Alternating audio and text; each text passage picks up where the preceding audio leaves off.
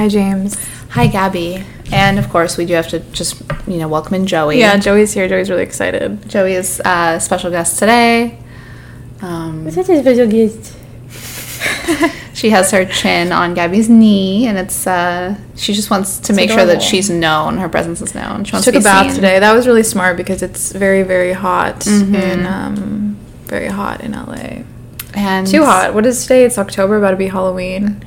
About to be Halloween, Yeah. and it's 88 degrees. I can always tell if it's a weird, long summer in LA when you're like, oh, Halloween is coming, and it might be a hot night. Yeah, absolutely. Or my birthday. I have two benchmarks of, is summer going to be long and weird? And it's, my birthday, September 13th, if it's a hot birthday. It wasn't a hot birthday. It was cold on my birthday. It was nice. It was very nice. And I was like, oh, we're going to have a fall. And then October came in just actually... October raised the roof. And it's dry. It's not like summer heat or, Hawaii heat, where it's, it's hot, but you're, a moist fruit. Yeah. No, it is so... You guys, I think I have heat aversion.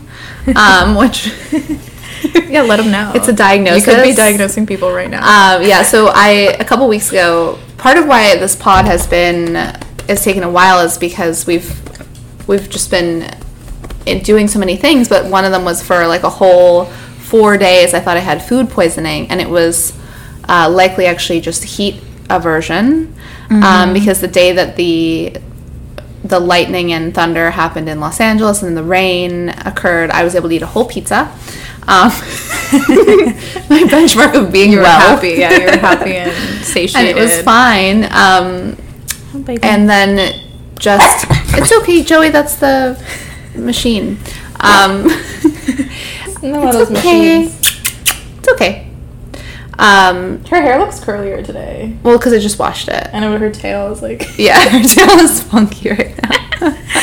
Okay. And then yesterday I had the same thing, and it was just very, very hot. And I think that I'm actually, I can't just, chill in the heat, which is too bad because, we're in a warming planet. But I feel like it's also, I feel like... The dry heat. Yeah, and, I was telling you my dad in passing was, after the lightning was, there's a lot of electricity in the air. Yes. And I was like, okay. But to him, that's a spiritual vibe. Right. And I was like, okay, Dad. But then I also was thinking about it, and I was like, I do feel very, static. And not as in, stopped. I mean, what I imagine when the TV goes static. That's how my energy feels. I feel like my particles are, just unhappy. And, there actually is a whole, negative and positive ion thing. I wonder if there's less... That's why it's always nice by the beaches, because there's so many negative ions in the air. Oh, interesting. Well, that's what I was saying. It was the energy's so negative. Well, and then lightning. Then he thinks the lightning happens because the people are negative. Yeah. But it's that feeling of what is it when something's vibrating chaotically and not flowing? Yeah. Did you catch any lightning rods that day? There was a lightning storm in LA last week. Yeah, no. So rare. It was so nice. Rare. So rare. I guess it was 2 weeks ago now, actually, which was wild. But I was standing out on the balcony holding Joey and watching it, and Chris came out, and he opened the umbrella, which was the most obvious thing to do. I was just standing out at the rain. You were feeling it all. Yeah. That's good. It was really nice. I saw you got some good pictures. That's what we need men for, to open the umbrella? Yeah, literally. Open the umbrella that's sitting right above me. While you're in the rain with your dog, feeling it all. I wish that was the case. What did you say? You got some good lightning photos. Good one. Yeah, which was great because I've definitely a few times in my life had my a lightning stakeout. You know, when you sit out and you're if I just get the photo. Were you filming it or were you doing photos? First time was photos only, which is why it felt so successful. And then the second time I was I want one of those crazy ones, so I did film it, but it wasn't as pleasurable. Yeah. Which goes to show you, hard work. It's all about the hunt. But yeah, when it happened randomly, I just snapped a photo when I felt like it should happen. I got a really just a photo that wasn't that great, but it was a rod. The fact that I it was caught a full it, rod. Yeah. And I was oh my god, because I was trying. But then when I did video, I was well, I can pause the video, but I didn't really. It's not the rod that I caught, right? Yeah, it's the one that I edited out. Sure. My time lapse. Yeah, you got it in post. It might as well have just been CGI.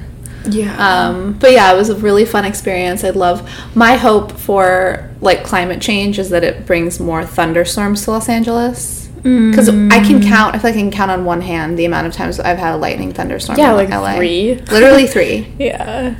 So if that happens, because I felt, and maybe you can equate this with Brazil, I felt like this summer was more like a Chicago summer because we had some humidity days, which we never really have. That's so rare. And then this thunder situation. I'm talking too much about weather, and I'm sorry, but I'm like, the weather app is your favorite app. It is, which I think about all the time. There's a newsletter on that I wrote about. I did a love letter to it. Okay. Anyway, that's what's going on with us. Yeah, the weather. Here we are. Well, you were saying, okay, so but here's the thing about LA summers that we have to remember is like this isn't like they pretend LA is tropical because there's palm trees, but it's not. And palm trees aren't native to LA. Yeah, so it's like we have a desert climate with like tropical aesthetics. Yeah. But in Brazil and in Hawaii, it's like even in like hot summertime, you get a rainstorm every once in a while, and it's so cleansing. Yeah, because it's a tropical place. Totally. This is just okay. Wait, what is that though? That's crazy to think about. That like LA is a desert pretending to be. Well, because tropical oasis, and it's funny because it plays into like Tinseltown. It feels like the very conceit of us is like fake. Yeah, like why? Joshua Tree's honest. Joshua Tree's like, we're hot and barren. Truly, Joshua Tree is the most honest place. You're the puppy. Palm Springs is like trying to make it like it's okay. We have pools, but Palm Springs is actually unbearable if I think about it. Yeah. Oh yeah. Palm Springs is so bad. Yeah. It's crazy to me that we used to go out to the desert to relax. I mean, Joshua Tree is relaxing. It's beautiful, but now when I think about it, I feel like this is more like Joshua Tree. In terms of just the climate. Yeah. It's true. Like escaping. I feel like now when I want to leave LA, I want to leave everything about it, including like the climate. You want to be watered. Exactly. That's how I feel too. Nourished. I do too, especially after like Hawaii time. I'm just like, there's something about like we need moisture, obviously. Like we're literally water. No, I feel that. And what was the appeal of Joshua Tree? It was like I think barren, contemporary. I think because we were also living. This was pre-pandemic, so everything in life was like fast and crowded, and we wanted to feel like far away from people. Bless you, Joey. That was a dog sneeze, everybody. Yay! Good girl. Nice dog sneeze. That was so good, Joey. She's so beautiful. Yeah. I think Joey has Instagram face. Do you know what I mean? Yeah, she was not always this filter pretty. Yeah, she really is. Like she just got. She Kendall Jennered. She Kendall Jennered overnight. What else? So okay, we are lazy with the pod because we're lazy with the pod. It's just a lot. There's this really trippy thing that keeps happening that has been happening since we started this like a year ago. Oh yeah, it's probably like the anniversary because it was October or November when we started it. I was just thinking, I had this immediate flash where I was like, if this was a romantic relationship, this would be like traumatizing for me. It's like this is our anniversary friendship pod. You know what I mean? Yeah. I think it was November though. I think it was October because I think we talked about Halloween costumes and we talked about the Dodgers. Oh, okay, this might be our anniversary. And Dodgers are back. Happy anniversary, listeners. Happy anniversary. Thank you for coming. Being here. Thanks for coming. Thanks for coming. No, but we get so lazy with the pod, but then every time we get lazy and we go like a second week or like a third week, something happens where like we'll have a moment where like the pod feels important and exciting again. Mm-hmm. Like somebody will reach out. Someone will validate from the external. Yeah, like the universe will send a person to be like, oh my god, I love your podcast, please keep going. And we'll be like, okay. I'll be like, all right. So you're right. So we're back. No, we never left. You know that song Evita, Don't Cry For Me, Argentina. Totally. The truth is that's us. Argentina. I never left you. But James, you went to a restaurant. So basically I went to a restaurant a couple nights ago called Greekman's in Silver Lake.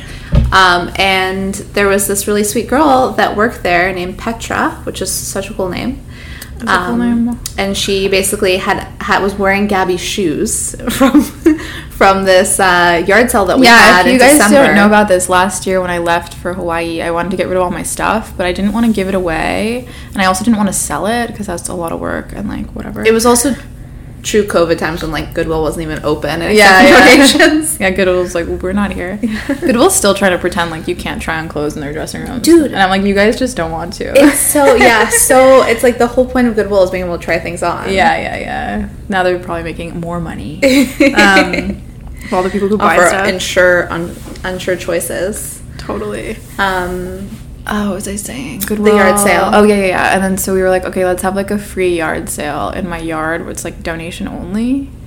And it was sick. It was great. It was so good. Everything that's, you know what you want is you want to get rid of everything. Because I think I've had enough yard sales and enough moving moments to realize that like all the effort that you like put into like trying to sell everything and then you just don't.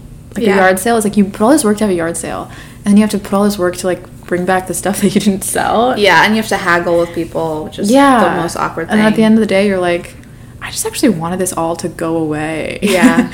That was a crazy experience. I brought like a couple trash bags and ended up like driving back to my house to get the rest of my stuff because it all went away. I couldn't believe it. You got more stuff. Yeah, it was like 1 hour. It was gone. And people were showing up like a minute before it started. Yeah. And it was like, people were handing me shrooms. I had 2 people give me shrooms. That's so crazy. And everyone was like, well wishes. But it was such a cute fucking time. It was really fun. It was just like everything I want in life was just like giving away stuff. And also the middle of COVID was so sad and antisocial. And it was like the first social moment I had where I was like, it is nice to be around people. And it was fully like so COVID safe and outside, and it didn't feel like I didn't feel like creeped out at all, you know, because a lot of those things came with the risk reward of being like, oh, I'm gonna see a friend, but then I'll freak out for a week, you know. And this was just like outdoors. And it was a mixture of like people our age who like follow us and like families that were like, thank you for the free thing. And I was like, so cute. Yeah. Remember someone brought their bike by and was like, can you sell this or something? Oh, it was like a guy that was like, hey, it was like a kid's bike. And he was like, hey, could I like leave this here? And then like no one took the bike. Yeah, and it was just like, that was really funny. Kids' bikes are not easy to get rid of. You'd think that they were. When he dropped it off, I was like, oh, that's going to go in a second. And then it didn't. And I was like, well, just put it on a corner. It'll be gone. Someone will pick it up. We'll take the wheels off. So that girl's wearing your black platform Supergas from Love that platform day. Supergas. Just want to shout that out for all my 5'3" and under queens. All the shorties out there. Anyone with short legs. They're really, really helpful. Yeah. Platform Supergas. And, and then she is actually starting a podcast with her friend, so stay tuned. They don't have a name or anything, but it's happening out there. It's happening out there, and it was really nice to meet her. Thank you for saying hi. And it was trippy, too, because I went to Chicago. This is another thing, is I was in Chicago, everybody, again. Like a damn right she did. Crazy Chicago person. And as I was getting on the plane, I was like, well, that was funny. The last time I was in Chicago, like, someone recognized me from the pod. That's definitely not going to happen again. And it didn't, and it was great because it was, you know, nice to be, like, low-key and not looking over my shoulder. Yeah. However, when I got back, within the week, that happened, and it was almost like the universe was like, okay, we'll give you a break. I also liked, we were talking about how we liked her recognizing style. Yes, yeah. She was very, like, I know who you are, and these are the ways that I follow you, and it was like, it made it less awkward for me, because like when someone recognizes me of all people, I'm always like, okay, so my last name is you know, like, I feel like I have to give people background on myself. But I mean, the energy of like someone coming up and doing me like, oh my god, hi, like I don't want to bother you, but then that's like a vibe, right? That's like, I get it and it's sweet. And then there's the other vibe that's like that girl being like, I was at your yard sale, hey. Right. And like she had the knowledge, and I didn't feel like I was intruding. Like, I don't know how to explain it. Yeah. It was nice. Like you had to perform or something. I love that honesty. Like I even like that honesty, like beyond that, but just when you're meet really someone into at a party, people like being upfront about totally. Yeah. But like if you're at a party and you don't remember someone, they're like, oh, we met here, and then like they're not like weird about it. Like they're just like, oh, we met at this thing, and you're like, oh my god, yeah. You know, or when like someone pretends they like, people do this all the time where they pretend they don't know someone's name. Yes. Yeah. I had like a friend that would do that all the time, and I'd be like, you know their name, it's okay. It's okay.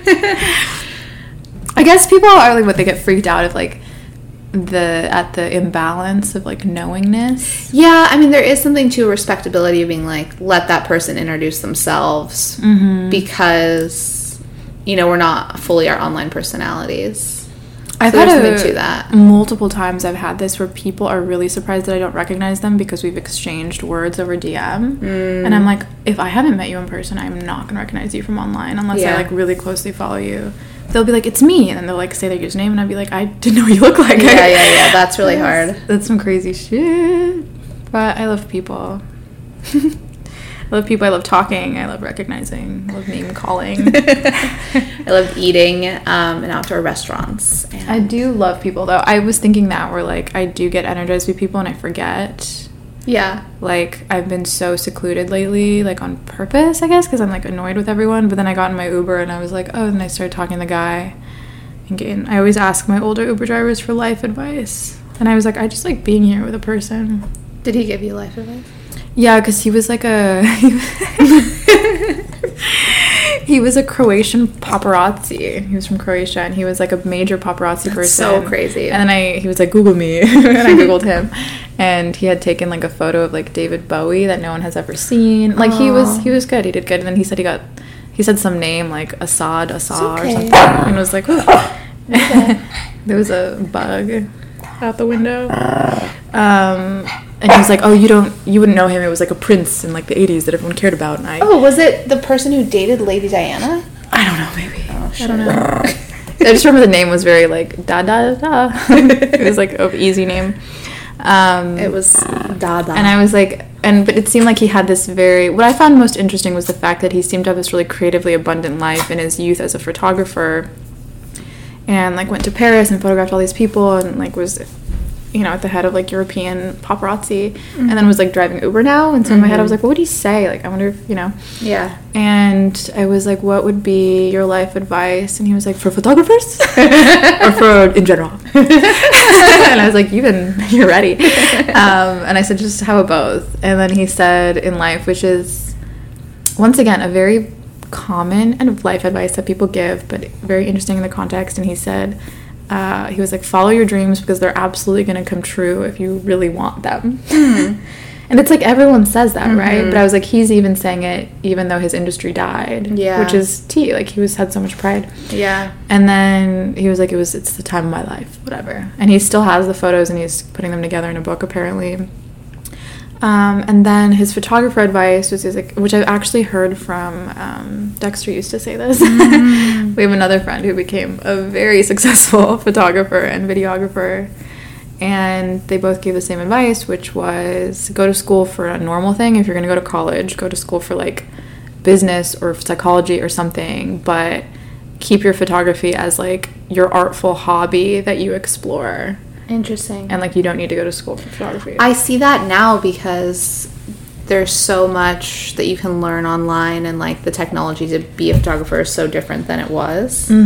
Like, what the fuck was that? I'm sorry, me and Joey. Me gets scared because the context is now scary. It's okay, Joey. Joey is a cartoon character. A spooky season, I know. Yeah. But I spent some time at like a photography college because the person I was dating was going to photography college, and so I would sit in on classes because we weren't codependent at all, and he would take all these photos, and I don't know, it's just like a trippy thing where like all the stuff was very valuable that he learned, but at the same time now the technology is so like easy to be a photographer, and like you can like learn lighting on YouTube, and it's like the one thing about going to like a really professional school, I think, is you get the hands-on thing of like I'm getting studio time, and I'm learning my own photography style or whatever without having to be on set with like clients and everyone breathing down my neck, Yeah, and even, I mean, that was actually the advice that really stuck with me in my early 20s when I was like, okay, like having to decide if going to art school, like I knew in my intuition that like school wasn't going to be for me, but there was always that sneaky feeling of like all the people who got to go. And Dexter, who I mentioned before, said that he was already getting big from having just a Tumblr where he'd post his photos and just like being in the right place at the right time. And he was like just do your thing, love what you do, be honest, love people, and like you'll be fine. And he always said that. He was like, I didn't go to school, like all these people trying to act like school whatever made them who they are. And I'm sure it benefits some people, but it's also one of those things, I think, like if intuitively you have to ask why you're doing it. Like if you're doing it because you think going to college is going to legitimize your work, that's like a really different reason than being like, I just love it and I want to be around people who do it. It's like the energy is so different. Yeah. Anyways, that's cool. My Croatian driver or whatever. Okay, wait, that reminds me. I really want to share this. The best life advice that I got from an Uber driver was, he said, and I think about it all the time, is he said, I was like, what is one thing you would like tell someone? And he was like, always do what you say you're gonna do. Otherwise, nobody will ever believe you again.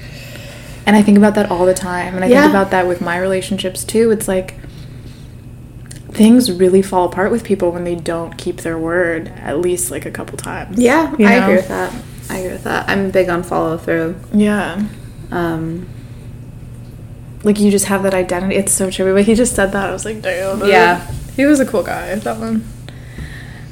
I have to ask you what your necklace is because it's tripping me out. Oh my god, what is her thing? Her username is like Evil Fairy. I should shout it out. It's like a handmade metal fairy with metal cherub with a unicorn horn. Okay, that's what I thought it was, but oh, it's Ugly Fairy. UGLI, Ugly Fairy. It's very cool. But it's literally like, I don't know if they're in Australia or the UK. It's just like this trippy, like, it's like this trippy girl or like two girls that are like very like, they just like are how I would be, I think, if I was a teen right now. Yeah. But I think they're really young, and they just like, they dress like kind of like gothic fairies. Okay. And she like messaged me and she's like, I want to send you one of my ugly fairies. And I was like, that's very impressive for like a young person's yeah, brand. it's very art, I think. That's my favorite thing. It also looks like in a pinch you could hurt someone with it. Totally. Yeah, even the horn on it looks like a shell. Yeah. Very cool. I love people. We love artists. We love artists. We love collecting moments. But I really feel like I hated people for the past 3 weeks, and then... Well, that's also very Mercury retrograde. Like, I honestly feel like it's... I'm sort of like, is it even worth, hanging? Did you have any exes come back? Should we talk about that? I haven't had any exes come back. No, we had the... Yes, you do. But that was pre-Mercury. But I guess it was in the shadow of Mercury retrograde. But yeah, I guess I sort of had... I feel like it's too much to talk about. What do you think? I think we could say it without giving up any clues. Okay. Your first boyfriend. That's a huge clue. Your first boyfriend when you were in kindergarten. Yes. Timothy. Oh my god, my first crush was named Timothy. I remember that. And you remember how I got a crush on him? No. I watched him eat a banana. What?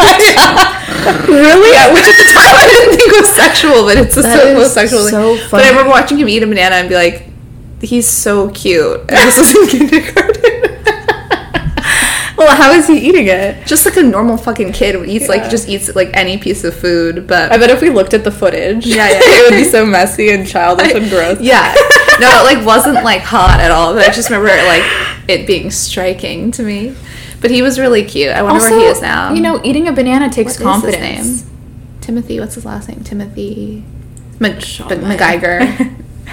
Maybe I'm making one of our listeners. He's like gay now. Yeah. He's like, you guys. He becomes our best friend. He becomes our third Potter.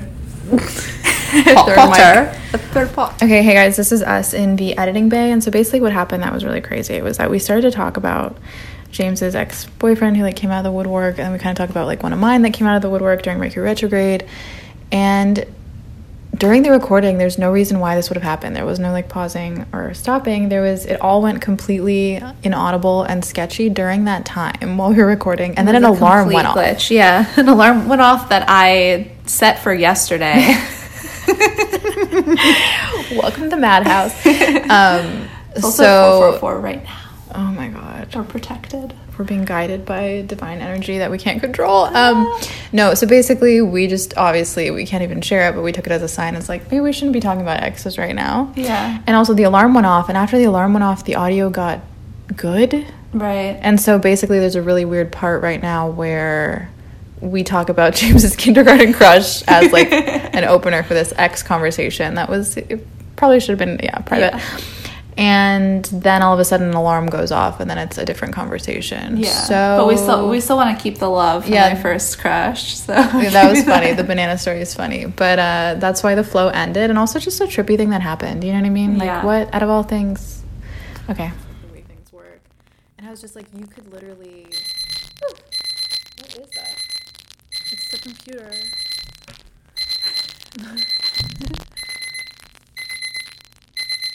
Is it an alarm? Yeah, I don't know where it's... Oh, you know what? It's the alarm that I set. For what? I set an alarm yesterday to make myself work, but it's that, like, beautiful alarm. Okay, I love it. What is this? Is this a weird This is like a website? meme. I asked the Magic 8 Ball why I never got my emails. It responded, Outlook not so good. Wait, what is this? Wait, it's a website called onlineclock.net, but they just, like... Wait, It's like a meme at the end of this. You're using the original onlineclock.net. why does this look like something we posted? I don't know what's going on. This is the thing that I sent you that was with the waterfall, but I don't know what this page is. I guess they reward you with a meme when the timer goes off. Okay, funny. And a Look how pretty this is. This is crazy. Did I show you this? Yeah, you sent it to me and I didn't... Did I show you this? You sent me the link and I didn't open it. It's so cool. God, that's cool. Okay, Yeah. guys, I'm onlineclock.net. Really giving some... Go to Lava Lamps. Oh, well, that's just funny. It's at the end. It's so funny. Oh my god. And then they have different ones. Wow. Close-up lava. That's so cool. Sick. Close-up Looks like lava's egg cool. yolks. Yeah. Okay, I think this is a great spot for me to go pee. I'll be right back. Alright, so I was stopped by God for my statement. No, I'm kidding. But I do want to say it was really eye-opening for me to realize that positive and negative is a human judgment. Mm-hmm. But it's an important one because it tells you when you feel good and when you don't. Yeah. But it tells you a lot about the world to step back and be like, okay, we have this system of good and bad. And like what really helped me get to that point was watching like Trump. And I think I've talked about this before. Where it's like I watched him fulfill... Who is that? I can't... Your other ex that Oh, fuck. made that account. Totally. Trump is James's ex. That'd be so crazy. He Where seemed like is a really he? good guy. He's probably just in Florida doing Florida things. I really wonder what he's doing. I honestly think he's just hiding out in Are Florida. they going to give him a reality show? I think he's going to just... I think he's probably... I mean, he's actually so in debt. So, like... Someone Genuinely. needs to do something. We'll probably get the tea so later. I know. Did you hear that After he's dead. they're holding Steve Bannon in contempt, like, because he's he didn't come up for subpoena. They subpoenaed him for the January 6th thing, and he ignored it. So now he's like in criminal contempt or like a war. I don't know. You guys should fact check this, but like because if they get him and they get him down, then the tea is sitting in his home. Oh my god! I just hate that we can't have it. It's so annoying. It is. We annoying. don't get anything. Like we literally just get like what Why the can't like it be? we get like media like leadership. Sure. But we don't get the truth. I just want the truth so bad. Which reminds me. I have something crazy to share. Really? I told you already. Okay, what? How I went on that like date with that person that like used to do data for the government. Yes. Oh my god, you guys. Yeah, I'm honestly. I don't even know if I want to say it. I'm honestly worried if we say it. I'll just say it, and for the record, I made it up. And for the record, we don't live at our addresses. This is a show. This is a performance. This is a meme. For the record, this is now role playing. For the record, I don't go on dates. I don't even have a vagina. Just been on a date since 1995. I make all of this up for money. I make up a whole life. I'm actually... Gabby's the ultimate performer. Yeah, okay, so now that that's out of the way. No, I went on a date with this person that was, like, really traumatized. End of story. No, they used to do, like, data processing for a government agency. Mm-hmm.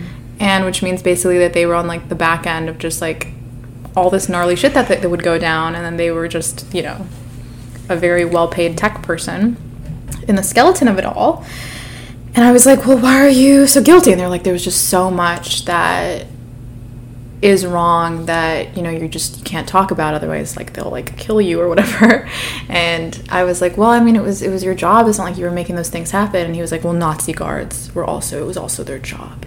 And I was like, well, what are you talking about? And he was like, well, I'm not going to talk about any of the projects that I worked on, but I can tell you that, you know, back in 2001, the company I worked for is the same company that hid all the data about 9/11, and that 9/11 was actually stoppable, and they knew about it for weeks prior, and that Osama bin Laden was in contact with the government since the 80s. And that the reason why it all went down was because of some like double agent thing that he explained to me, which also reminded me of how there was this like CIA thing on their website, like some like CIA leak that said like, you know, CIA and the Hollywood, like they work together, and like part of what they do is the government will put like really kind of things that feel very fantastical and like out of reach into movies so that they feel fantastical, like the double agent narrative, like the concept that like, you know, there was somebody in Afghanistan from our CIA that was secretly working for Afghanistan, and like the other way around, and then that's why like 9/11 happened. So you hear that and you're gonna be like, that's a conspiracy theory, that's something of movies, but then it really does happen in reality. But yeah, I was just with this like really and they were just telling me everything, like not everything. It was like, trippy. I mean, it was really trippy, and I could feel it. I could like feel the pain, and I was like, this kid's suffering. Yeah. And he was like, yeah, I left, I moved to California, and I'm just trying to relax. Well, it's interesting that this happened prior to the recent CIA leak. Did you hear about that?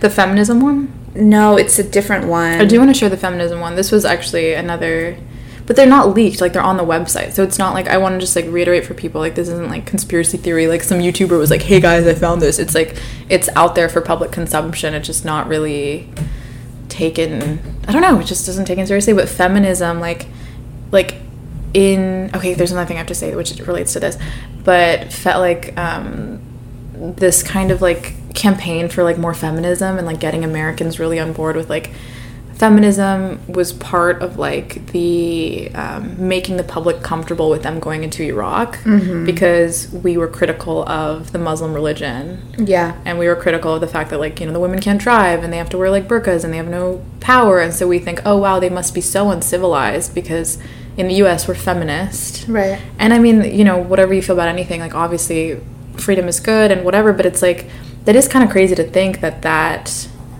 you know, that thought was like implemented into our and so also cultural... the guy that I was talking to, which, and I feel like some people are like, well, you're on a date, he's probably lying to impress you, but like actually I just was like, didn't like the person, so I kept probing with questions to fill time, right? And at the end he was like, I feel like I said too much, and like I was like, sorry. Just so freaky. Well, people really, they say with Virgos people dump on you, and that's very true.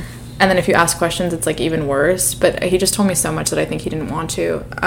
And wait, what was I saying? Oh yeah, and then he said that, and I was like, well, what was the data, like who owned the agency? And it was like, it was 2 government agencies and another agency that's just been around for like decades, that they're just an agency that creates like the ideology for the next few years for the political parties. And I was like, isn't that, I was like, what? I was like, isn't that crazy? Like, isn't that kind of like conspiracy theorists like being right, that like all thought is invented? And he was like, oh yeah, he was like, all ideology is implanted by somebody.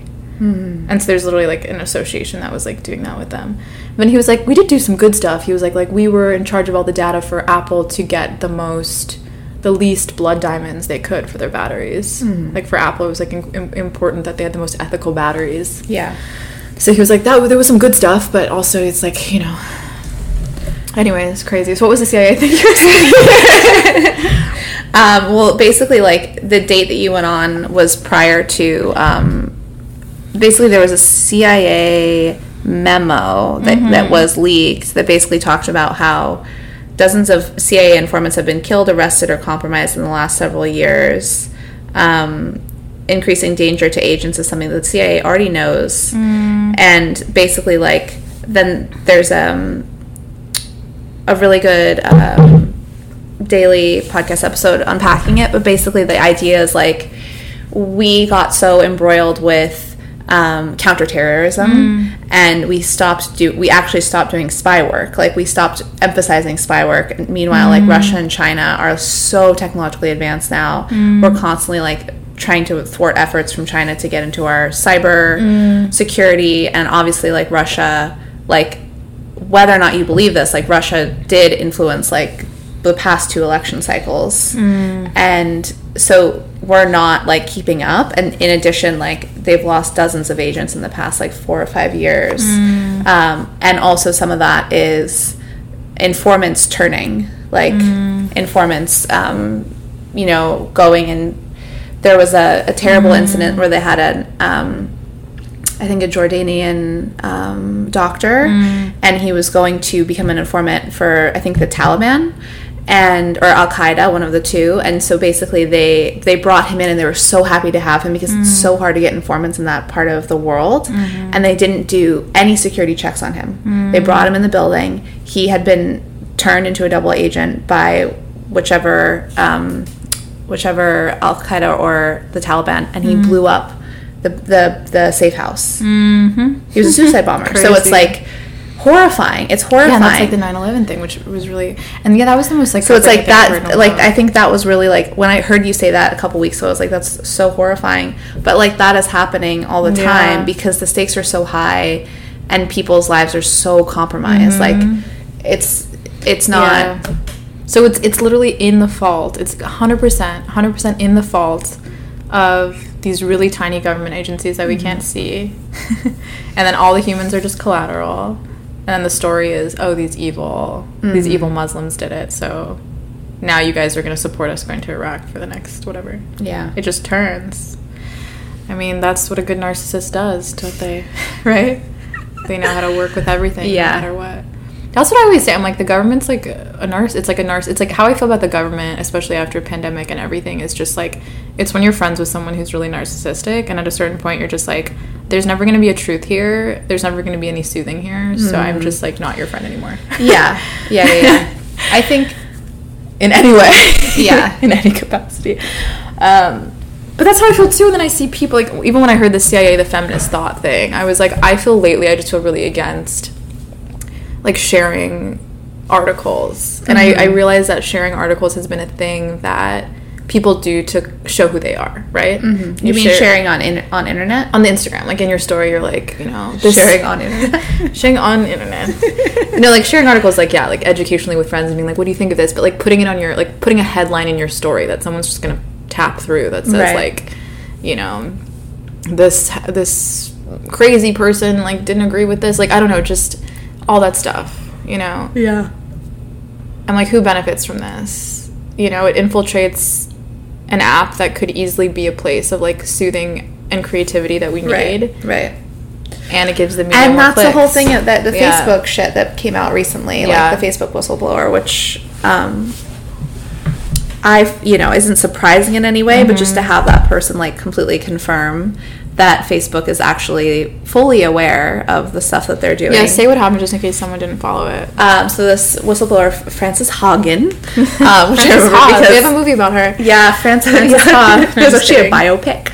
I'll watch Frances Ha again. I think it's interesting. I don't know. Yeah, we definitely should. The more time goes on, the more I don't like it in my heart. We should watch it and then review it on the pod. That's a great idea. Because now we're her age. Yeah, we are. We saw it when we were younger. And we thought it was so funny. I also didn't want to end up like her.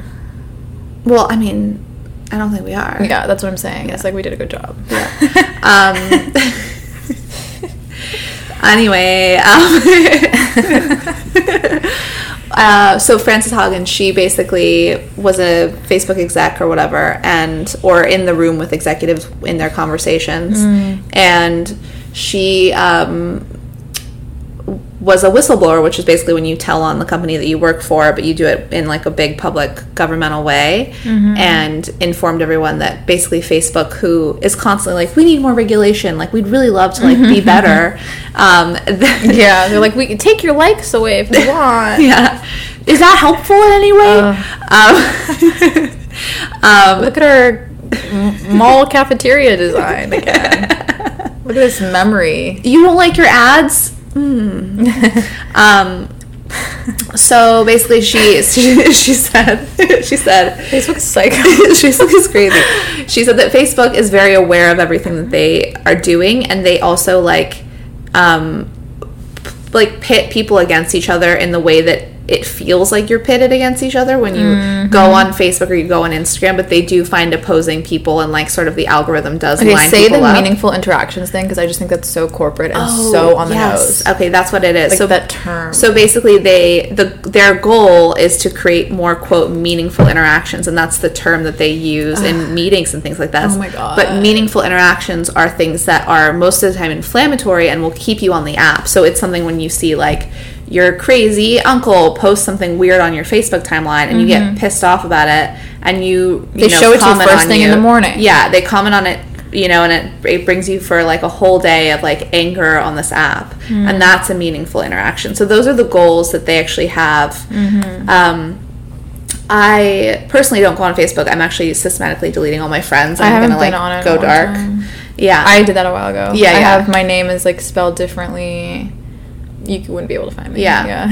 So, and it's just like it is very much disappointing that Instagram is part of this realm, because this is how like we make our livelihoods. But I do think that there will be like the turning of the tide, and this is something also with the Ezra Klein crypto thing, is they were talking about in the future like a decentralized social media platform, because the problem with Facebook right now, I have been predicting that. Yeah, I have. Anyway, keep going. You expand. Say more. You were done with your. I don't think I had much more to say other than like that would be great. Yeah. Because it's and the thing with the crypto decentralization is like the problem is like we're not able to make money off of our creativity, other than like we have to work so hard to make money off of our creativity on Instagram. Like we have to get to a certain number of followers, then we finally get the swipe up, then we have to generate the thing. But Facebook is making money off of us all the time. Yeah. And like we are the consumer, and we're also like the product, and we're the ant farm. Yeah. And so decentralizing it would make it so like we could just do like micro payments to people when we want to like support them. Absolutely. Well, here's the thing. I had my like moment, but I think it passed, in the sense that like I used to think, I was like, okay, the great thing about Tumblr, all these things, was that there was no identity, and they're like attached to the profiles, and there was no incentive to commodify your identity, which Instagram has. And I remember talking about this with Harry, and I was like, what's different about Instagram is like, on Tumblr you could post a really cute photo of something you bought or something you're wearing, and now when you do that, you're aware of the fact that someone's getting thousands of dollars to do the same thing. And so you might like not, or like there's this new aspect of just competition. Interesting. Even if you're not trying to be an influencer, you're still like, everything becomes an ad, even if it's not. Even if you're genuinely just happy with your Starbucks, you know what I mean? But genuinely happy with your Starbucks. Yeah, and you want to post it. Now it's like, why aren't they paying me, or like sponsor me? Right. But I was also thinking about this too, where it was like, for example, with Saistun, it's like I was anonymous for 2 years, and like nobody cared about me until that they could see me and hear me. And I just think about how that's something that's going to kind of like, I wonder how that's going to play out, where it's like, even if we were all avatars making art, and I think that there is value in that somewhere that I don't understand yet, I think human beings really need those human stories to get attached to an artist. You know what I mean? Like I think of what are the most famous artists weren't just like, I mean, some, it starts with their work and you find out about them later, but usually there's like a narrative attached to it, like, Dali and Andy Warhol, and like you get this vibe with their art that comes with it that I don't know, could it be simulated on like that's interesting, a digital app where you never see me, you never hear me, I am a character. We would have to get attached to characters, which we do all the time. We do. I mean, this is the thing, is I think the generation below us is already getting there, like with Roblox and Minecraft or whatever it's called, and like that's where they like go to party and live, and like because that's like, we're like pandemic generation, but they're like really pandemic generation, like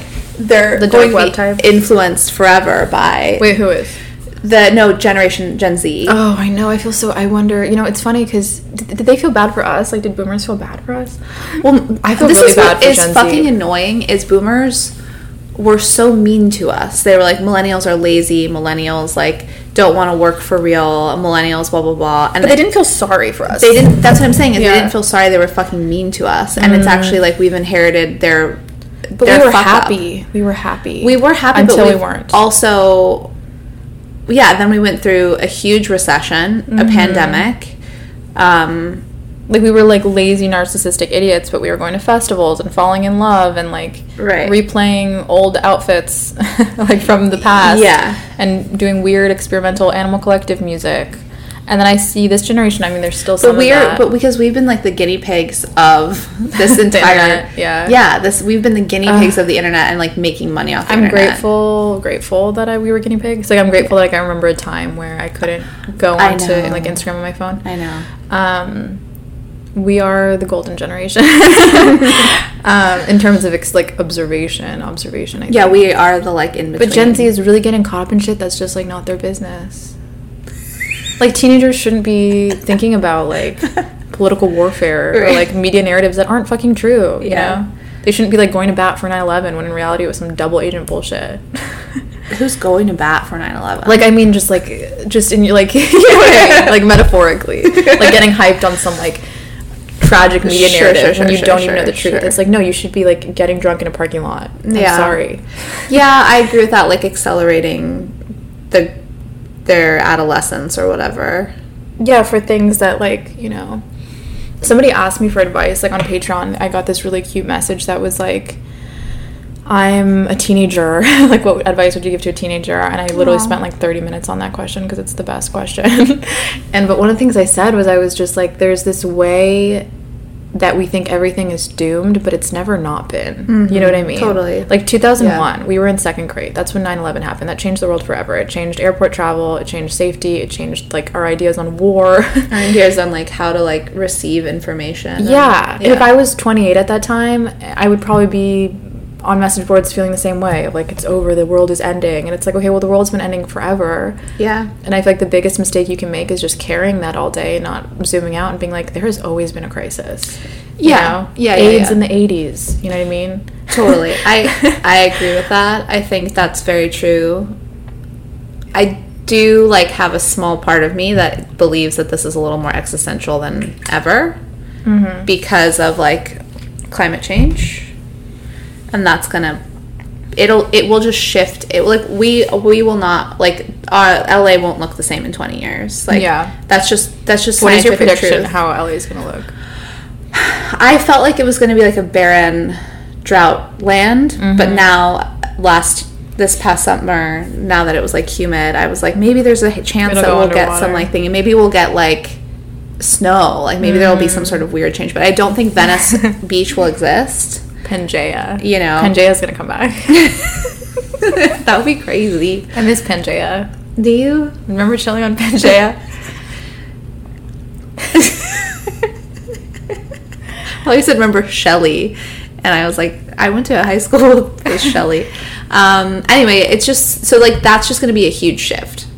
I do believe that. And so it's like, yeah, we've always had something going on, but, like, this is something that is, like, similar to, like, an ice age that's about to happen. Yeah, maybe. Possibly. I mean, not ice age. I'm not saying it's going to be ice age, but I'm saying, like... But my whole thing is, like, okay, that's really possible and that's cool, and, like, do what you can. But, like, imagine... I'm not saying we can do much. I'm just saying, like... But imagine carrying that doom, and then in 20 years, they're like, oh, it was a... Sure. You know, like, it was okay. Yeah. No, I get that. I don't think it's anyone's responsibility to carry full time. Yeah. But I think if you're growing up, like, if you're like 15 or whatever, or like 12 right now, it's trippy, man. Yeah. Like, I feel very bad for them. Oh, totally. But I think it's wise, if you are a youth, to remember that, like, do your part, you know what I mean? Like, don't buy a bunch of plastic straws and use one every day. Like, obviously, like, and not only because it's for the environment, but just because that's a better way to live, you know? Yeah. It's like, find a great pair of pants, wear them for 20 years, like, that kind of vibe, and be conscious in that way, but, like, don't sit here calculating every day and finding reasons, you know, when it's like, what is that going to do? There's nothing that you on a grand scale, like, there's systemic changes that need to occur, and your, like, tiny little, like, teenage brain isn't going to do anything. No offense. Regret it. Yeah. No, it's sad, but it's like, true. But yeah, it is. I think the best thing is, like, living as though the earth was an extension of you, because it is.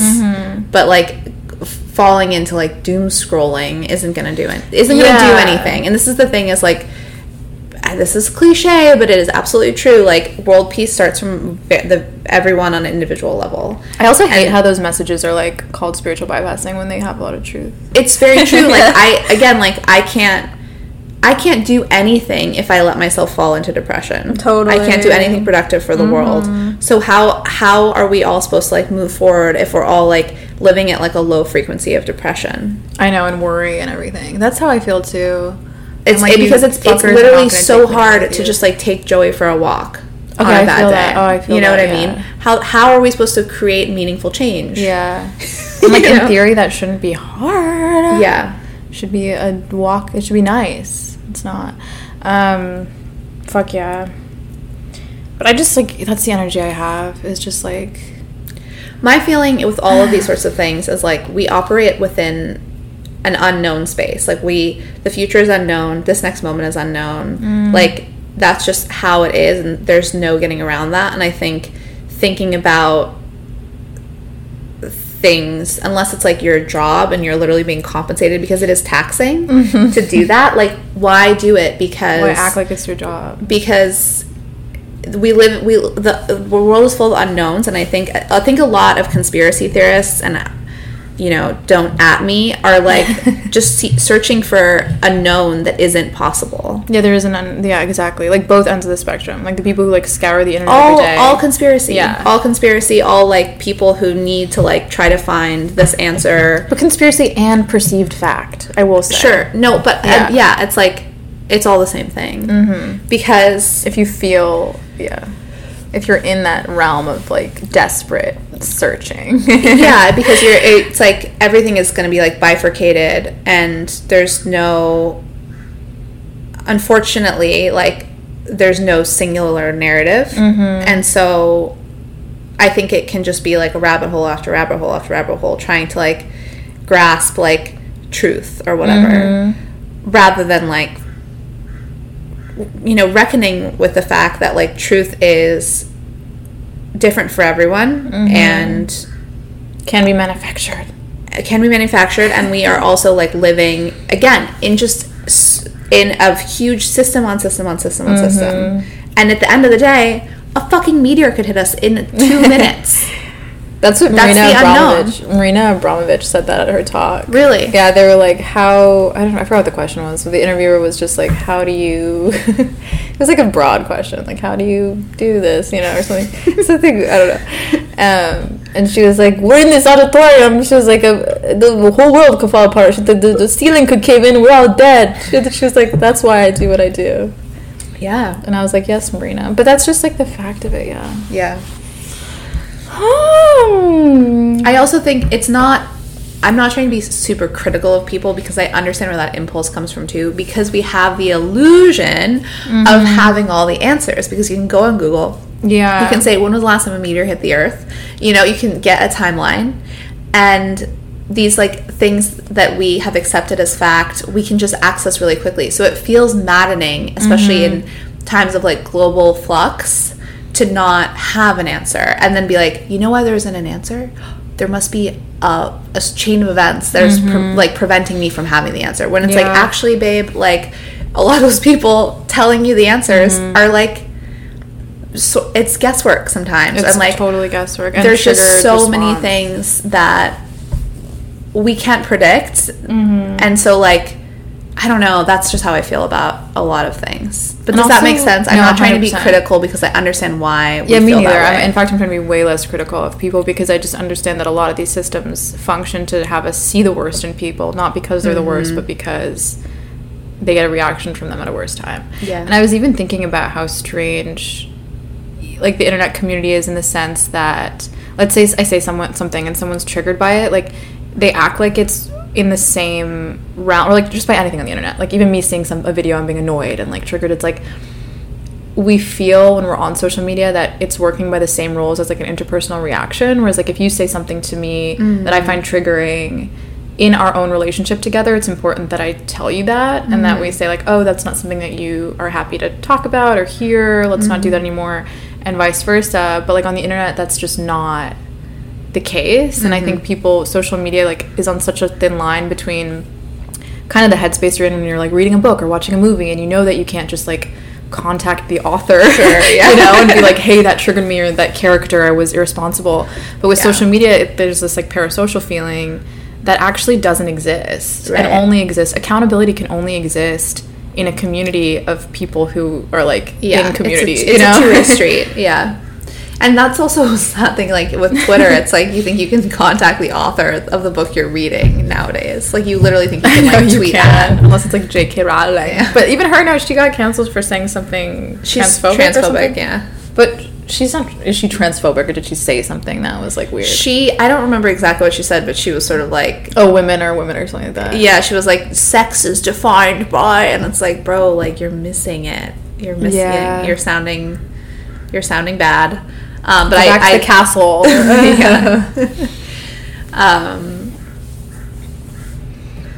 So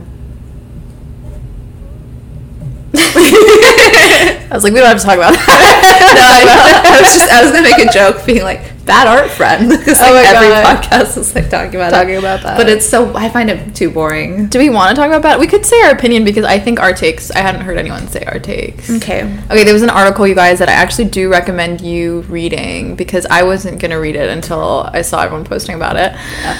Because it's really long, and I don't read anything. Oh, there's also, if you go to the New York Times, there is an Audible, like, someone's recorded it, and I listened to it. It's an hour long. Okay, so bad art friend, if you are like us, and you're, like, not glued to, like, the New York Times, but you're, like, kind of down, you should read it. It's interesting, and really just, it has a lot of layers to me, but it's basically, we'll just say... This woman is in an art group, in a writing group on Facebook, and her name is Dawn, and she donates her kidney to like anybody, like she just gets her like kidney taken out basically, and like open source kidney, and then she writes, and she makes a group on Facebook with all her like literary friends, like all these people are writers, including her, quote unquote, is a writer. And basically tells the story of her donating the kidney, and she positions herself as this kind of like savior person who is doing this super like altruistic thing of like donating a kidney, and not even to like a family member or friend, but like, she says like her whole thing is she came from a family that was like abusive, and so she didn't formulate like attachment at a young age, and so her position is that she finally overcame that trauma and was able to like give literally a part of herself and like pass the psychological tests to see if she could do it. Yeah. And that was like how she put it out there. Yeah, and she put it in this group, and then she didn't get any responses, and nobody really cared. She got some responses, but the thing is, she didn't get a response from this one author. But she said in the thing that she was surprised at how few people interacted with the story. That was a big part of the beginning. It was like she put this story out there, and that was like the first sign that they weren't on her side. Okay. Was like she put this story on Facebook with her. So imagine you like have a college crew, like your old social scene in college. And you have them in a Facebook group, and you're like, yo guys, look at this story that I think is really impactful, that something that I did. And she puts it out there, and then nobody really cares, and then they like sort of people kind of do, and one person in particular that I guess she really cared about the opinion of didn't care. And then later she finds out that this woman in the literary group is writing a story about someone donating their kidney that is 100% based on her posts in the Facebook group that she wasn't interacting with at all, but like secretly watching. Yeah. And I feel like this is spoiler alert vibes, but I also think you can enjoy the article with this too. I would still read it and have my own takes, but so she sues her. I also feel like 90% of the people listening have read it. Like, really? So many podcasts talk about it. Okay, fine, but spoiler alert. I think spoiler alert. It's been a while. It's good to talk about things late. I'm sure everyone had the time. I'm happy to talk about it. I'm just saying I think our audience is on it. Also, you guys, this is a really long pod because we're late, and talking feels really good right now. We're just happy to have you. So Sonia writes the thing, and it's like based on her, and then she gets word from another person. Dawn gets word in the literary group from this other person that's like, yo, she's writing about someone who donated a kidney, and she gets really offended and is like, this is my story. But in the same way, it's like, the story is not exactly Dawn. Like, the Sonia uses a character repeatedly in her short stories, and she's using that same character. And Dawn is like, and I almost wonder if this is something that like bothered Dawn, but like Dawn's character is the side character. She's not the main character. Yeah. She's like the catalyst for the story. And she's also in the character that she says is like based on her, is the writer was Asian American, Sonia. Yeah. And so she was writing about like a white savior complex from this position. And so basically for the longest time in the article you think that it's just a battle between someone who inspired somebody else and who is a little bitter that they maybe didn't write their own story about the kidney that's now getting attention in the literary group. And that's what it seems like, but then it goes deeper when you find out that their WhatsApp conversations were subpoenaed or something. And then it turns out that the writer writing about the kidney, it was 100% like inspired by her in the sense that she was talking shit about her the whole time, being like, oh, this woman thinks she's so... Can you believe that Dawn is... Yeah. She's so crazy, she's such a savior type. So then it kind of flips into this thing. I mean, I think they're both wrong, but I have a lot to say about it. Is it kind of raises the question, one, about like just like plagiarism and like copying, which, you know, is a big deal, but then also like intention. Yeah. Like for me, like I was totally on the other girl's side of just like, yeah, you could write about a fucking kidney. Like you could be like, oh, I never thought about how trippy it is that people donate kidneys and now I'm gonna write a story. And like, that was fine. But then when I found out about the like intention behind it and the fact that like a lot of the fuel for her piece was talking shit, I was like, okay. Yeah. And I don't know if like there's a place for like suing, but I do think it just went too far with like the lawyers and stuff like that, because like it becomes a sort of desperate thing with Dawn, because basically the thing that was copied was like the small Facebook passage that was sort of like, I'm happy to... The letter she wrote. Yeah. Like, she wrote a letter to the donee, the recipient. Yeah. And that was what was copied. And so then Dawn like did her own internet research and found that there was like an earlier edition of this short story that was completely copied. But I think the real tea for me, I feel like the big takeaway from that whole thing, and I think it's a cautionary tale, that if you're a writer, you better be writing, and if you're an artist, you better be making art, because you're going to turn into Dawn. And what I mean by that is, like, it was so clear that she was like a writer that doesn't write anymore, but still sees herself as a writer. And I think a lot of creatives are like this. I mean, I definitely get like this in slow periods where it's like I still have my like artist mind and my like ideas, but I'm not practicing. Yeah. So, but then you still orient yourself as a writer. So Dawn, for example, I'm sure that her giving up this kidney and telling the story to her was a form of storytelling, but a form of social media storytelling that isn't as substantial, rewarding, or dignified as writing a story, which she probably wanted to do, but maybe doesn't have it in her as much. And so she puts this thing... It's also, like, sad because Dawn did the kidney thing, and then, like, real quick, it seemed like the story came out. So even if she was going to write her own thing... It was, like, happening at the same time. Yeah. Yeah, it was almost like she was kind of in the energy of, like, storytelling without getting a story, and then someone else got a story out of her, like... Yeah. So I almost, like, that's what I felt like. I was like, this is a writer who doesn't write, that was hoping that her literary group would feel how she felt about herself, which was, this is a really interesting performance that I'm doing. Yeah. Like, how cool it would have been if she said that. Yeah, and it's... And then it hurts, because then it's sad. That person gets to reap the benefits of being a storyteller, an actualized storyteller. You don't even have to give up your kidney to do it. And then also storytelling, I mean, social media too, that brings in social media, of like the thin line between like storytelling on social media and then just being an insufferable person talking about themselves. Right. It's like, you know, art and like yes. writing is a way to not the subject, but social media, it's like everyone's a subject. You know, anyone who talks about themselves is technically a storyteller. Yeah. I have to pee real quick. Anyways, that was my take. I was like, don't become Dawn, but I understand how she got where she got. I know. I feel like you sort of summed up for me what I was feeling. When I was listening to it, I sort of felt like anxious because I have a tendency to take on the personalities of like stories that I'm reading. Oh yeah, you do that when you thought you had schizophrenia. Yeah, so classic. And so I was literally like, oh my god, am I Dawn? Like, this is so shitty. Like, I can't believe I'm Dawn. Like, why didn't anyone tell me? You're not Dawn. And so that was really stressful. And then it got more advanced, and I was like, well, I'd never sue someone over like a Facebook post. You wouldn't. I don't know. First of all, you wouldn't share your kidney story like it was like the grace of God. Totally. I mean, I don't think you're not Dawn. That's all I'm saying. But I love that you had that reaction. That's very, very so you. Me. You didn't think you were Sonia? No.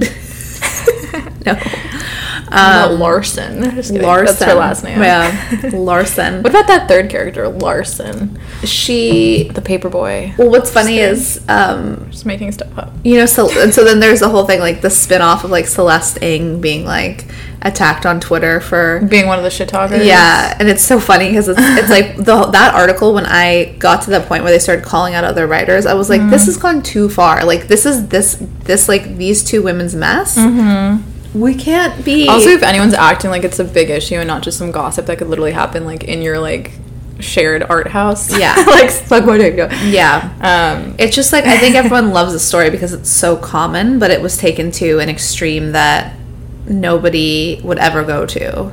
Yeah. Like the thing that really like cinched it for me was at the very end of the article, Dawn goes on Zoom and like watches these conferences that Sonia is like a headliner at, and it's like, and that's how it ends. It's like she's still watching. She's still watching, and I just feel like it's sort of sad because I think that she's just a cautionary tale of when you don't pursue your work, it like will reroute into other forms, and you don't know how that's going to manifest. And you'll become vindictive, and it's like it's her own.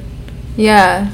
I mean, and it's like, of course, like it's not cool to like shit talk for so long. It's a little bit like, dude, Sonia, like find something else to talk about. Like, but because I feel that way when people like talk about someone for so long. I'm like, are we done? Like, you know, is the bit over? Yeah. So I bet that was true. like, the point should be getting. Like, I think the point of gossiping is like you should get to a conclusion eventually. Yeah, rather than just like, this person still sucks. Yeah. And it's like, well, you're not even interacting with them. So, but the other layer of Dawn too, of that take that I think we both agree with, of just her being like a writer that doesn't write and getting the what happens when you're like that, is also like the fact that when you're a writer that doesn't write, an artist that doesn't art, you still are attached to the identity of it. Yeah. And it's like her attachment to the identity is so witnessed in her like humiliation of like not being accepted by those people. Yeah. You know, and it's just, I just think it's so interesting. Like, it's just really gets me going. Totally. And it's also like, it's a fact. When I don't know this, but I'm positive, and this is a theory, but like maybe when you are not doing your thing that you should be doing, the community is like that much more important to you because you're hoping to get validation that you're still part of it. No, you need it more than ever. Yeah. That's facts. Yeah. And that's... And then in turn, you just fuck yourself more because she's more deep in the hole of not writing, you know? Right. The funny thing, too, is she's led, like, writing workshops, and, you know... I don't know, attachment, there is an attachment. This is another thing, part of it, too, is you can get attached to the approval of a social scene. Yeah. And get, like, have such tunnel vision. Absolutely. And I feel like that's happened to me before, but luckily not to such a big degree. And a lot of those people fell from grace. You didn't sue anyone? Didn't sue anyone. Didn't round them all up in a Facebook group to look at me. I just made a big Instagram account where nobody could escape me. I was talking about that with Harry, and I was like, I never think about what it's like to like have an ex that's like reposted a lot. You know what I mean? Yeah. Like, I don't have any exes where I would like see their repost unless they're like tagged in a story, and like I don't know. It's probably Trivia Man. Like another meme from my horrible ex. Why is she still talking? I wonder if anyone wants me dead. Do you ever think about that? I don't think anyone wants me. Okay, back. But what was I saying, though? I was saying something. We were talking about... Oh, social scene. I spoke. Another cautionary tale. Don't get attached to a social scene's approval or one person's approval as your validation, because then you won't see anything Especially else. Especially if they're called the Chunky Monkeys or Grub Street. And if they're not responding to you. Yeah, if you're not getting feedback, like, have some self-respect. Elsewhere. Also, I think she was in LA and they were like in New York or something. Yeah. And I was like, yo, girl, retire. I see that, though. Oh my god, look, when you like... we're playing with Joe. It's very... I loved that article. It was so entertaining. It was entertaining. I thought it would be a repeat of like past articles, and it wasn't. It was a whole other level because I also feel like it's helpful when you have people who are middle-aged, because we're so used to hearing stories about like people our age sort of like being crazy. I know, I love reading about older people. A developed thing where it's like you can still be this way at this age, so it doesn't get better on its own. You and know there's what I so mean? much to take from it. Like I said, these cautionary tales. Yeah. It's like, I'm not reading about someone in my vicinity, like, yeah, this is like I don't want to be like this when I'm I also think it's 40. just very poor form to be like shit talking in a giant group text with people who are also your colleagues. Yeah. It's not. It's very, very true. You know, I always like to just think about how in that psychology class I have, I've talked about this before. I think I talked about it in the last pod, where like gossip is like a team building exercise. Right. That's like innate. Oh my god, she's a wood chip. Her fucking paws are always. She has these little furry paws. And I think that can happen, especially like it's unfortunate, but I just even saw that happen in like our roommate dynamics when we had like 5 roommates. Sometimes like 3 people would be like upset at one person together, usually for good reason. Yeah, but it just like strengthens you so much. Or like at work, like coworkers, it strengthens you. But I also feel like, you know, specifically speaking on like our house dynamic, like it sucked. It was shitty because at any point you're wondering like, am I the odd one out this week? Oh, like, absolutely. Why aren't people talking to me in the kitchen? Like, and that's a terrible way to live, because then it actually is more divisive, because then it becomes more like every man for themselves. Like, it's so shitty. And I was like, I wasn't even really in the fray of that because I didn't care. I just like, but like, it still affected me. Like, terrible. I also feel because if someone can take someone down especially on something for a small reason, for me it erodes trust in them. Absolutely. And there's a way to do it. Like, I think there's one way to like, and I don't trust anybody. But like, actually, like, well, there's a way to like process someone, and I think it's all it takes is like language. It's like it's a big difference between being like, oh, this terrible, disgusting person is like, you know, and being like, you know, they're like this, and I don't like it, and obviously, like, you can't keep everything inside. Of course. And that's... Otherwise, you'll become Dawn. The dawn has come. Well, Dawn... Also, Dawn... Has anyone talked about, like, Dawn and Sonia? Like, they're opposites. Dawn is when the sun sets, right? Or when the sun rises. Dawn. Dawn and sun. Something is there. Joey, what do you think? Dawn rose, so Sonia could sun. So Sonia could Larson. And Dawn could Dorland. Yeah, what was her last name? Dorland? Jesus Christ. Dorland. Dawn of the land of doors. Of the doors land. I saw this influencer and his name was Rich Manley. And I was like, did you make that up?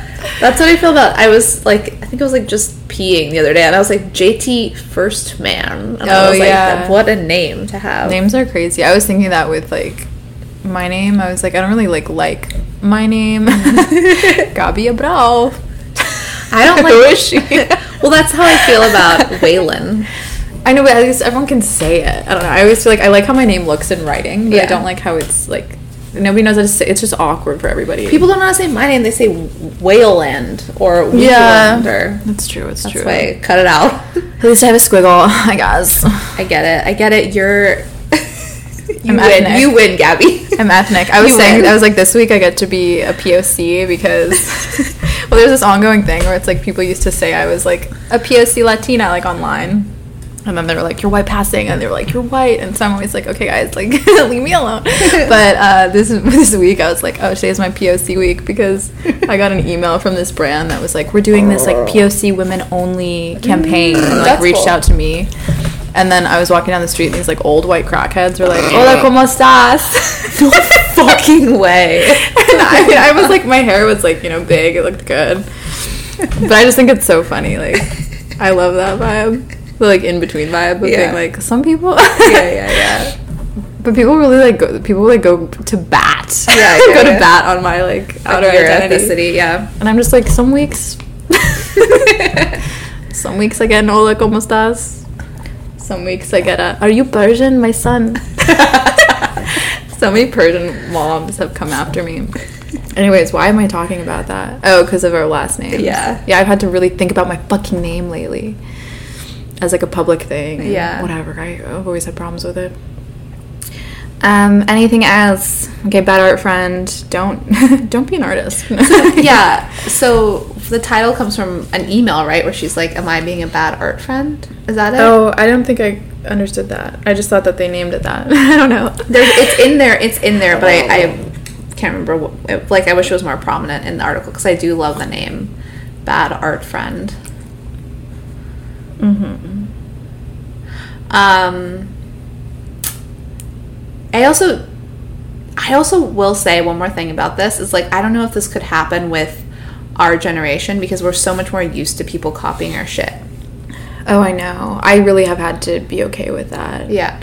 I had this woman, it still annoys me, but I'm just trying to, like, get over it, is I made the How to Heal Heartbreak Guide. Mm-hmm. And this person who's pretty big in a way, but they specialize in, like, gift books, and they have, like, a specific aesthetic, and they're just that kind of person that you'd, like, see one of their books at, like, a millennial bookshop. Loved it. Mm-hmm. And she actually did an event at the bookstore I was working at, and she was like, I just thought that was so wonderful. 2 years later, she emails me, and she's like, hey, I'm coming out with a book, and I just realized, like, you have a book out with the same name. And it was, like, her, I felt like she was fully aware of what she did, but, like, legally clearing it. Yeah. And she was like, and her book is called How to Heal Heartbreak. That's and not only that, crazy. but the back of it is literally word for word some of the things that I said. And I was really annoyed for a second. I just didn't reply. Like, I was like, I'm not going to play this game. Yeah. I'm not going to reply and say, all I said was, oh, I didn't come out with a book like that. Mm-hmm. Because I didn't. It's not a book. But it is my, like, IP hardcore. Yeah. And I could fucking, if I sued her, I'd win. Yeah. Hardcore. Especially with the evidence of her loving it and stuff. But I just felt like it was so, like, lame. Like, I was like, you need my idea? Yeah. Like, why couldn't you just name it something else? Yeah. And I really had to do some, like, self-work on that in the sense that I was like, what story am I telling if I get mad at this? Right. I was like, I'm telling a scarcity story where right. this casual guide I made, which I don't really care to turn into a book. I think that would be really cute. But my passion isn't to give heartbreak advice. Right. I was like, if I get so upset over this, and that's me telling the world, like, this is my little... Sure. You know? It's me telling the world I don't have a bounty of ideas. Yeah. Where this is so insignificant. And I was like... Yeah. And it is annoying, but it's just annoying, like I said, in the bad art friend sense. Where it's just like... It just doesn't feel good. And I wonder how I'd feel if it was really successful, because, like... I'm sure she sold a lot in, like, gift stores, but it's not, like, a beacon of... Sure, you know. right. It's not a touchstone of literary... no, I do think this is something that my parents weirdly raised me with, which is, like, this idea of kill your darlings. And, like, but just not to treat things, like, with kid gloves and, like, nothing is precious. Totally. And especially things you create, you should be able to throw them away. And something that struck me about the bad art friend thing is, like, Dawn is, like, a writing teacher, and that's, like, a very, very basic principle of writing is, like, nothing is precious. You should be able to move on and, like, write something else.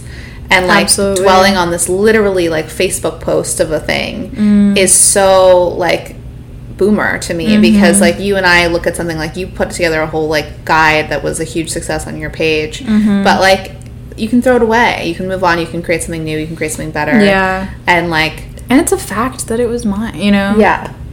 I don't know. So... But that is too, yeah. And it's like, I wonder how I'd feel about... Because I did have that moment where the shirt felt like everyone was telling me that, like, Urban Outfitters copied me. That was also a big lesson for me. Like, I'm never going to do that again. Because it didn't feel like me. And I remember... I don't know if anyone was around for this, but it was a pretty crazy moment. It was like, Urban Outfitters came out with a sweater that, like, resembled almost exactly what I had been putting out, and it was crazy. Countless people sent it to me. That's the thing. 3 people sent, like, one person sent it to me, and I was like, oh, who cares? And on the second person, I was like, God, who cares? Third person, I was like, well, maybe this is a thing. And then I just felt so pushed to call them out. Yeah. And I'm not someone who does call outs, and I'm not someone who wants to get into that scarcity mindset. Like, in my head, I'm like, okay, fast fashion Urban Outfitters makes a sweater, a few people buy it, and then it's gone. Yeah.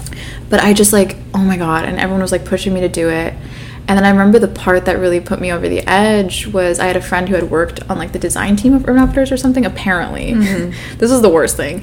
And he texts me and he's like, hey, I have a friend on the design team at Urban Outfitters, and they said that they definitely copied your idea and that it was on a vision board. And then that's what led the call out, only for me to do it and then get into all this fucking drama. Like, they took away the sweater, everything, but then there was all this, like, legal drama after in my inbox that was so stressful and annoying. And I contact the person. I'm like, hey, I was like, this has turned into a bigger thing. I was like, can you tell me about like this friend? And the guy who told me that had lied. Right, I remember that. And it was because he had like a crush on me and wanted to be like, I don't know, part of my team for this. Terrible. And he lied, and I was like, you realize like that lie like pushed me to do a whole thing and be so actualized in it when it wasn't. Yeah. And I was just like, I'm never gonna do that shit again. Also, like, who cares? Fast fashion brand takes your shit for a second, so what? Yeah. Plug it in. Yeah.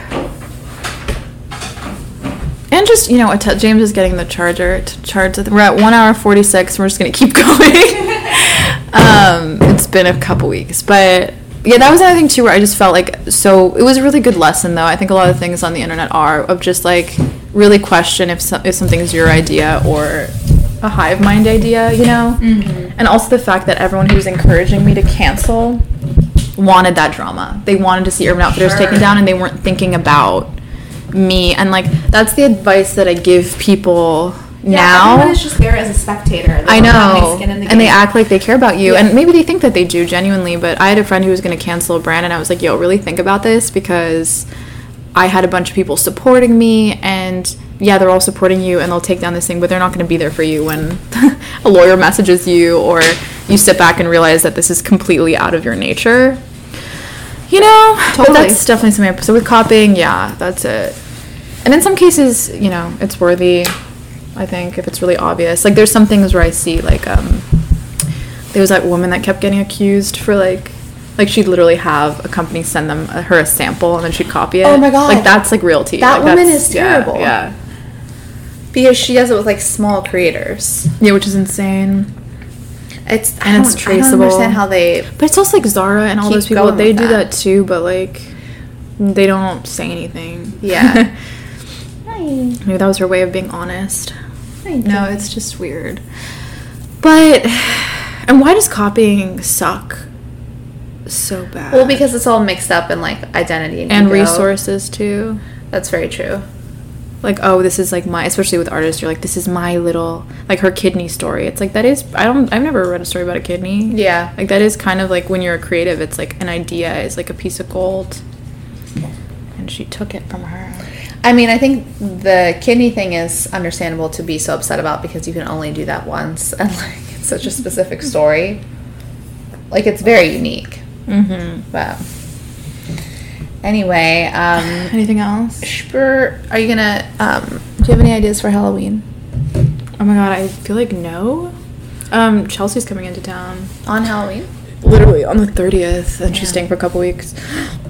I have a friend who... I was thinking about her today. She'd be a great character in a story, because she was born on the 4th of July, but hates America. Yeah. Her mom's from the UK, and ever since we were teens, she was desperately trying to leave the US. And then she made it to the UK, fell in love with a bald man who's very funny. They're still together? Still together, yeah. Wow. Yeah, they're just vibing. She's unique. Yeah. I cannot believe that I was thinking about her today. Yeah. I've been doing this thing recently where I just think about things and then they come up, so. Yeah, she's coming up. I wanted to, like, do something where everyone's at the, like, Petit Hermitage or something cute. Oh, that sounds fun. The high school vibes, maybe. I'm trying to figure out if this neighborhood has trick-or-treating happening, because if anything, Chris and I would turn the, like, garage into a foggy situation. Well, we did that last year. Yeah, and we but did no have one some came. joy. And then it just kind of feels sad in the end. Yeah, like, if people are not going to come, it might be sad. Also, Chris was invited to a, like, really crazy-looking wedding. On Halloween? On Halloween, and it looks like... Okay, that's kind of dope, because then it's like, they, you know... They're like, no plans, come through. But the problem is it's in Ventura, so we'd have to, like, make a whole choice. Weddings are worth it, no? Yeah. I guess part of me is like, is it going to be... is it going to be worth it? Yeah. Driving up to Ventura, or can we have, like, a sweet, wholesome, like, trick-or-treating vibe? That's true. They're like, diametrically opposed. Are there a lot of kids? I feel like your area is really, like, adult. It's very adult, but there's a sign over there across the street that says Berkeley, like, trick-or-treating. Oh, really? Okay. I thought you were going to say caution children at play. And I was like, that's a way to see if there's kids. There's a sign that says drive like your kids live here. Yeah, you're like, I haven't seen one, but but someone's looking out for them. So no, people rip down our street so fast. I'm actually like, can I call the city and ask them to put speed bumps in? Because it's maybe crazy. I'm gonna see. You can make a post to work for me. Be like, everyone call your senators. Call your congressman. There's children at play. Be like, take a photo every time you see a child. And be like, this is a place with women and children. Hashtag women at play. Women and children need a speed bump. Fuckers. Okay. So, any advice? Any advice to leave this? I think we didn't talk about it at all. We were going to talk about is the failure. Yeah. Okay, James said something really special at breakfast this morning. Yeah. But I was talking about what was happening. Okay, so flubbing or what was it? Fumbling. I had this recent realization where I finally am kind of like I've arrived at a destination that I've been trying to get to in a project for a few years. And I was thinking about how fumbling is always part of the process. Mm-hmm. And I was like, my new mantra is if I want something, like I'm also prepared to fumble, because it's like, if you want something, you're going to follow wrong leads. It's not going to happen right away. And that part of the thought process and part of like the healing process is also like physically partaking in the performance of those realizations and being greatly disappointed or just leave with more knowledge. But I've just never thought that like in a way that I could really hold on to. And so I was like, I finally reached the end of a fumbling period, and I was like, if I was more aware, I would have suffered less. If I was like, I'm going to get to the destination regardless, I'm going to fumble, right? Mm-hmm. So new thing is like fumbling is part of the process. And then you said... And so it was crazy because I was thinking about this. You're not going to say what you said. I will. I mean, you know how sometimes I'll be like, say your quote. And then I forget. Yeah. Okay, no, I actually remember. Because like I was thinking about the same thing this weekend, basically, but in a different way. And so the quote that like everyone says is, what would you do if you knew that you could not fail? And so I actually wrote a newsletter that's going to come out on Wednesday, and like it's unpacking that phrase, but also the idea that I'm living with is like, what would you do if you knew that it could fail? Yeah, which is T. What would you do if it could fail? If you knew that it could fail. Because I think something that ruins a lot of the process is like hoping for the success within it, and like being obsessed with like the end results and being attached to it, rather than it's like goes back to like the idea of being able to like get rid of something and toss it away, but like there's always going to be another thing, and this isn't the final product, and it's not like it doesn't have to be your full identity, and like failure is part of the process, which is the same thing that you're saying. And like being able to like fail gracefully is like a huge part of like growing up, I think. Oh, totally. And I think we could all really help each other a little bit more with like failing. No, you know what I mean? Like, I'm just like, stop spreading the gospel that like aging is bad and that failing is embarrassing. Yeah. But then again, maybe those are the gates. You know what I mean? It's like, I'm starting to think of these things that really annoy me and being like, these are things that take strength to get through. And there is a reason, not a good reason, but there is this sense of exclusivity of getting through a hard time. You know what I mean? Yeah, well, I mean, that's just like overcoming the fear of failure is the route to your dreams. Right. And not everyone can do that, and maybe you should celebrate your ability to do it instead of getting mad at everyone who can't. Who's like creating a society where it feels so hard. Oh, yeah. But maybe that's not it. We could all succeed. I just think my thing is like, I think success should be looked at differently. Like what? Oh, 100%. What are you considering success? Like, yeah. And why must we always attain it with something? Like, I think process is something that is just as valuable. And I think seeing things through to the end is really valuable. But like, success doesn't necessarily mean that that's what happens after. If that makes any sense. Yeah.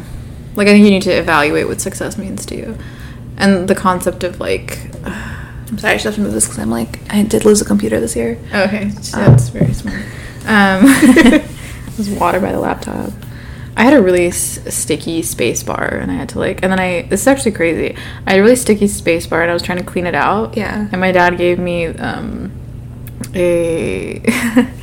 a box cutter, and he was like, just use it, but don't go so hard, so you cut the thing. And then I started taking this sticky stuff out, and I was like, oh my god, there's like a sticky film under my space bar because it's so filthy and built up. And it was like, no, it was a silicone lining that I was cutting out. I was cutting out, then I googled it, and it was like, Apple started adding a silicone lining to their computers in 2018 to like help crumb reduction. And I was like, well, clearly it didn't work. That's so funny. Yeah, so I was like, I thought this sticky stuff, I was like, how did this like perfect sticky film, how did this goo form? Yeah, I thought I was just disgusting. It turns out that's so funny. Turns out I'm not, but no, it's, yeah, I like butchered it, and I was like, you know what, whatever.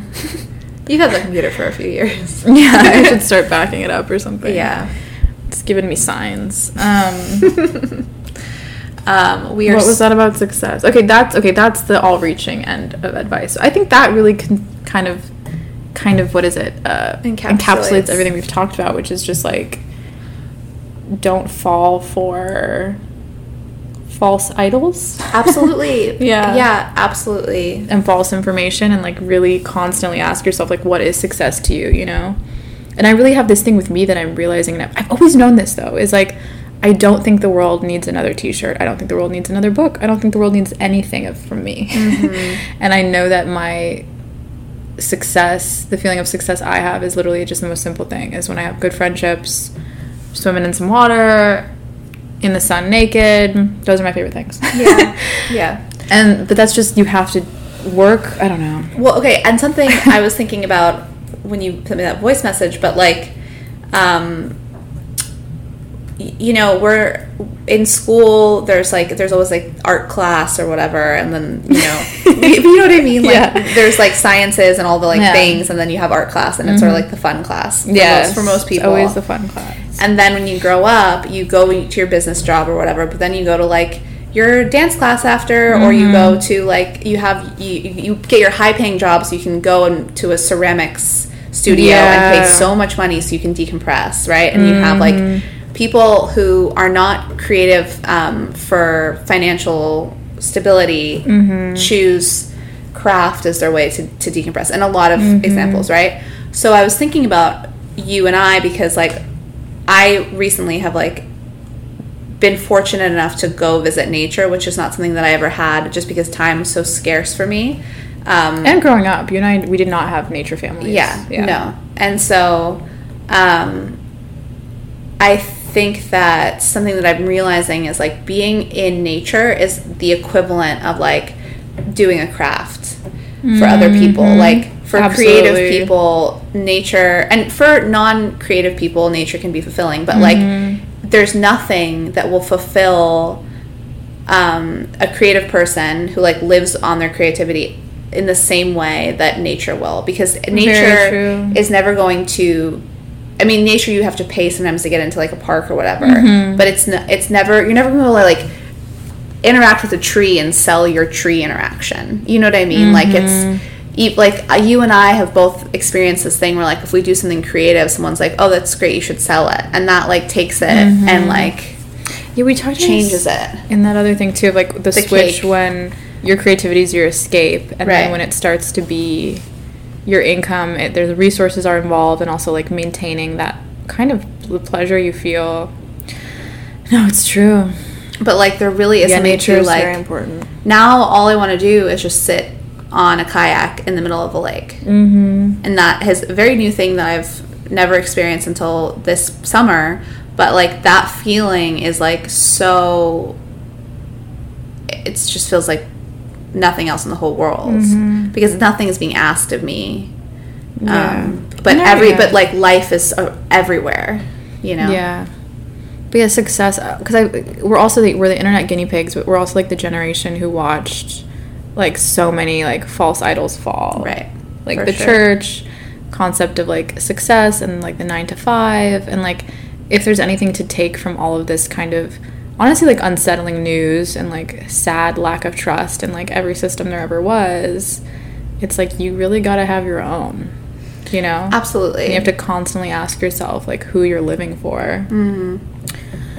And that's good news, actually, at the end of the day. I think it will be a very difficult period for a lot of people, but like it is in the right direction, actually, because like the dissolution of systems, and I mean anything that like prevents you from accessing like your truest nature, or is like some sort of gatekeeper or middleman to that, is like, you know, the problem. And like I do think that everyone is sort of figuring out ways to work around that now, because it's like gotten too big. Like all of these things have gotten too big. Absolutely.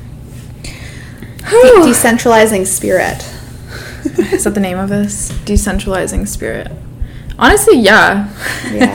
Because what we talked about, like 9/11, and then talked about some more 9/11. Crypto. We talked about decentralizing Halloween spirit. I think the bio of this should be like, we just talk about a ton of shit, so don't even have any expectations. Yeah. I think we made it 2 hours. There we go. See you guys in 2 months. No, I'm kidding. LOL. I love podding. I love pod. Okay. All right, so keep going. But in a more intentional and self-observant way. Keep going only if you want to. No, James. Oh, sorry. Oh, we'll stop. Keep going, but no pressure. Keep going. Keep going, period. Keep going, or if you don't feel like keeping going, or if you don't feel like you still are technically. Keep going. You have no choice. Even if you die, you're still going. Keep going in energetically. Energetic. We're talking about energetically. Make peace with your keep going. Make peace with the fact that you have to keep going. Because it's cute-ish. Why is there yarn under your table? Because I took up crocheting again. All right, end of discussion.